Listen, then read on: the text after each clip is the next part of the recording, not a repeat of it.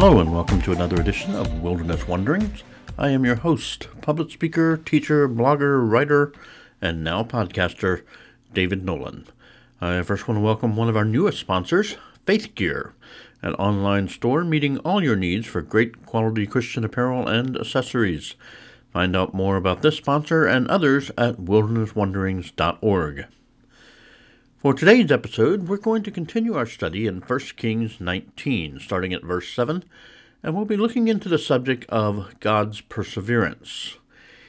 Anyone who knows me personally knows that for a brief time, my family and I lived in Wasilla, Alaska.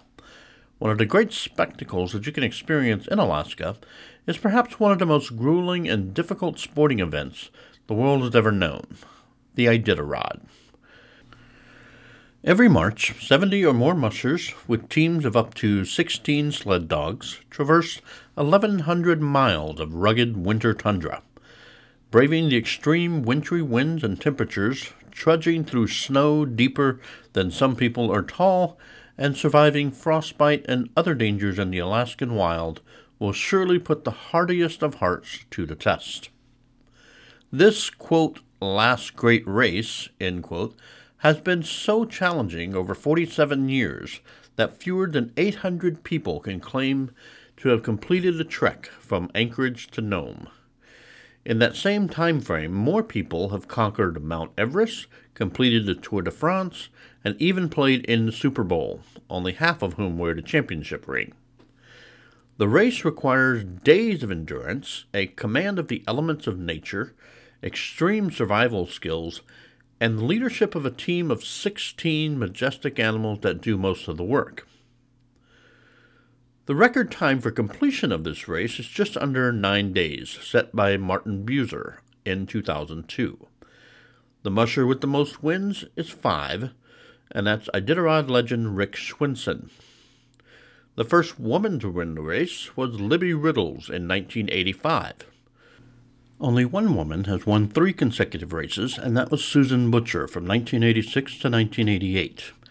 In 1989, Butcher took a break and came in second, but she won again in 1990. Her mentor was the man who started it all, Joe Redington Sr.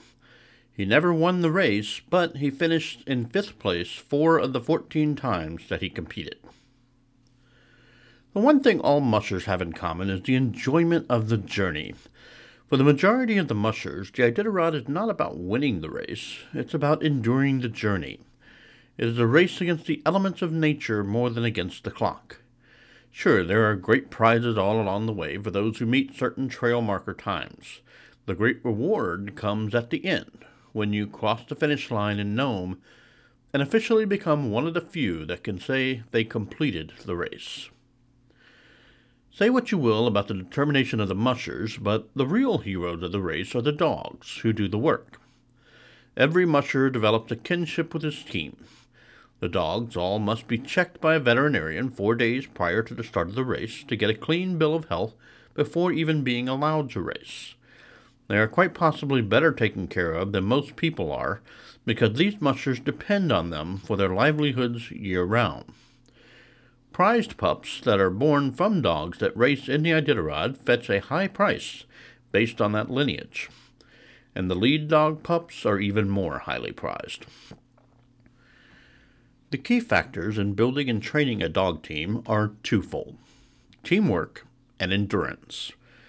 The dogs are trained year-round for several races throughout the Alaska winter season. They must work together and be able to persevere through some of the most extreme winter conditions in the world. If the dogs aren't healthy and working together, the musher has no chance of making it to the finish line, much less winning it all. It is amazing how much life can mirror this great race. Life can throw many extreme circumstances our way to keep us off course and prevent us from crossing the finish line. The cold north winds of despair, the deep snows of bitterness, the storms of rejection, the loneliness of solitude in the midst of it all. The only question that remains is whether we have the strength and willingness to endure to the end. We could do as Elijah did when Jezebel brought her newest threat to bear. Just when he thought he had the ultimate victory in hand by defeating all of Baal's prophets, Jezebel still threatened to kill him. This woman was relentless. She was ruthless. And she wanted Elijah dead and would stop at nothing until her bloodlust was satisfied. And Elijah, he tucked tail and he ran. Elijah just humiliated the Baal worshippers with a demonstration of God's power.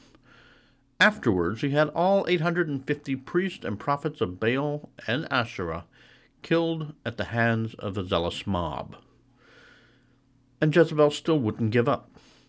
Her hatred fueled her anger, fanning the flames into a raging inferno. Elijah realized that she would never give up on her quest to have him killed. And so he was afraid, and arose and ran for his life, and came to Beersheba, which belongs to Judah, and left his servant there. Not only did he run into hiding, he left the country, heading south, alone. How quickly we forget the power of God to sustain us in our trials. God has provided Elijah, the foreign widow, and her son with the food to survive a protracted famine. The bowl of flour was not exhausted, nor did a jar of oil become empty, according to the word of the Lord which he spoke through Elijah, in 1 Kings chapter 17, verse 16. Elijah could have given up then, because the widow was not the most enthusiastic donor of that little bit of food that she had. But God was true to his word, as he always was, and the flour held out and sustained the trio for 3.5 years. Now comes the newest threat of death. Only this one is a bit more actively aggressive and targeted specifically at Elijah himself. And God reminded him that his word is provided to sustain him in his time of trial. When he said, "But the angel of the Lord came again a second time, and touched him, and said, 'Arise, eat, because the journey is too great for you.' As he arose and ate and drank, he went in the strength of that food 40 days and 40 nights to Horeb, the mountain of God." The first thing I want you to notice here is this. God's provision is meant to sustain us in our times of affliction as well as our times of peace. Remember, as we discussed in our last episode, God doesn't call you to go somewhere that he has not provided you the resources to accomplish his purposes for you. His provision will be enough to sustain you throughout the duration of your appointed time on his assignment. This is the motivation you need to persevere in the face of difficulties, trials, and persecutions. His provision will sustain you. Secondly, his provision will take you further than you can manage on your own.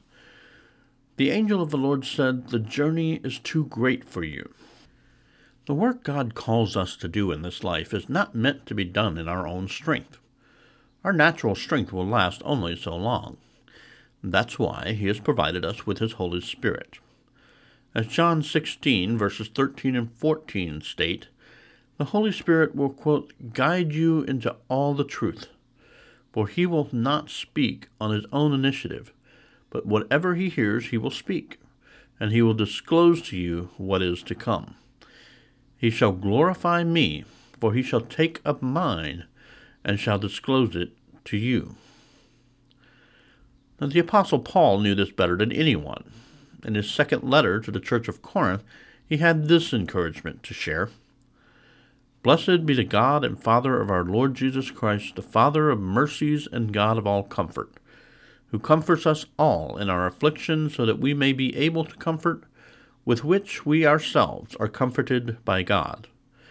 For just as the sufferings of Christ are ours in abundance, so also our comfort in abundance through Christ."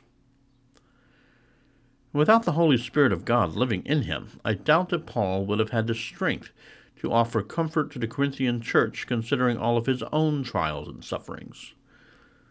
Later in the same letter, he pleaded with God to remove a particular affliction, and God's response was, "My grace is sufficient for you, for my power is perfected in weakness." It is our own weaknesses that keep us humble. It is in our weaknesses that he gives us the power to persevere through our trials. And finally, he will sustain you until you reach the end. Ultimately, that means he will provide you the means for you to persevere until you reach the foot of his throne. It is there that you will receive your next set of marching orders and be sent back into the battlefield to endure once again. And he won't send you in alone, because he knows the journey is too great for one person to do alone. Adam couldn't live life alone, so he created Eve to be his helper. Moses couldn't deliver Israel from the Egyptians alone, so he sent him his brother Aaron to help him speak. Moses couldn't lead Israel on his own, so God inspired Jethro to teach him how to lead through a council of elders and advisors. I hope that we could remember to never give up in the face of difficulties in fulfilling our mission.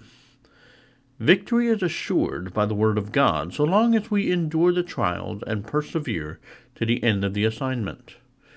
The ultimate victory was already won on the cross of Calvary, and all we have to do is hold on to that hope to get us through to the mountain of God. If you would make a spiritual analogy of the Iditarod sled dog team, where do you think you would fit? Truth be told, I think God's picture would be of the church as a dog team, trudging its way through the terrain and enduring the obstacles that come its way, while the musher would be the Holy Spirit, training the team, guiding them along the way, and prodding the team to press on in spite of the difficulties, and receiving the honor at the end of the race to the joy of the adoring team. So press on, dear friend, and listen to the voice of the divine musher. He's right there beside you, prodding you forward, reminding you of your destination, a place far more comfortable than the bitter cold of Nome. Thank you once again for joining us on this episode of Wilderness Wanderings. Join us again next time as we take a look at the reminder of God's power in the life of Elijah. Until then, this is David Nolan reminding you to keep your eyes on the sun, and let's always wonder through the wonders of God's grace.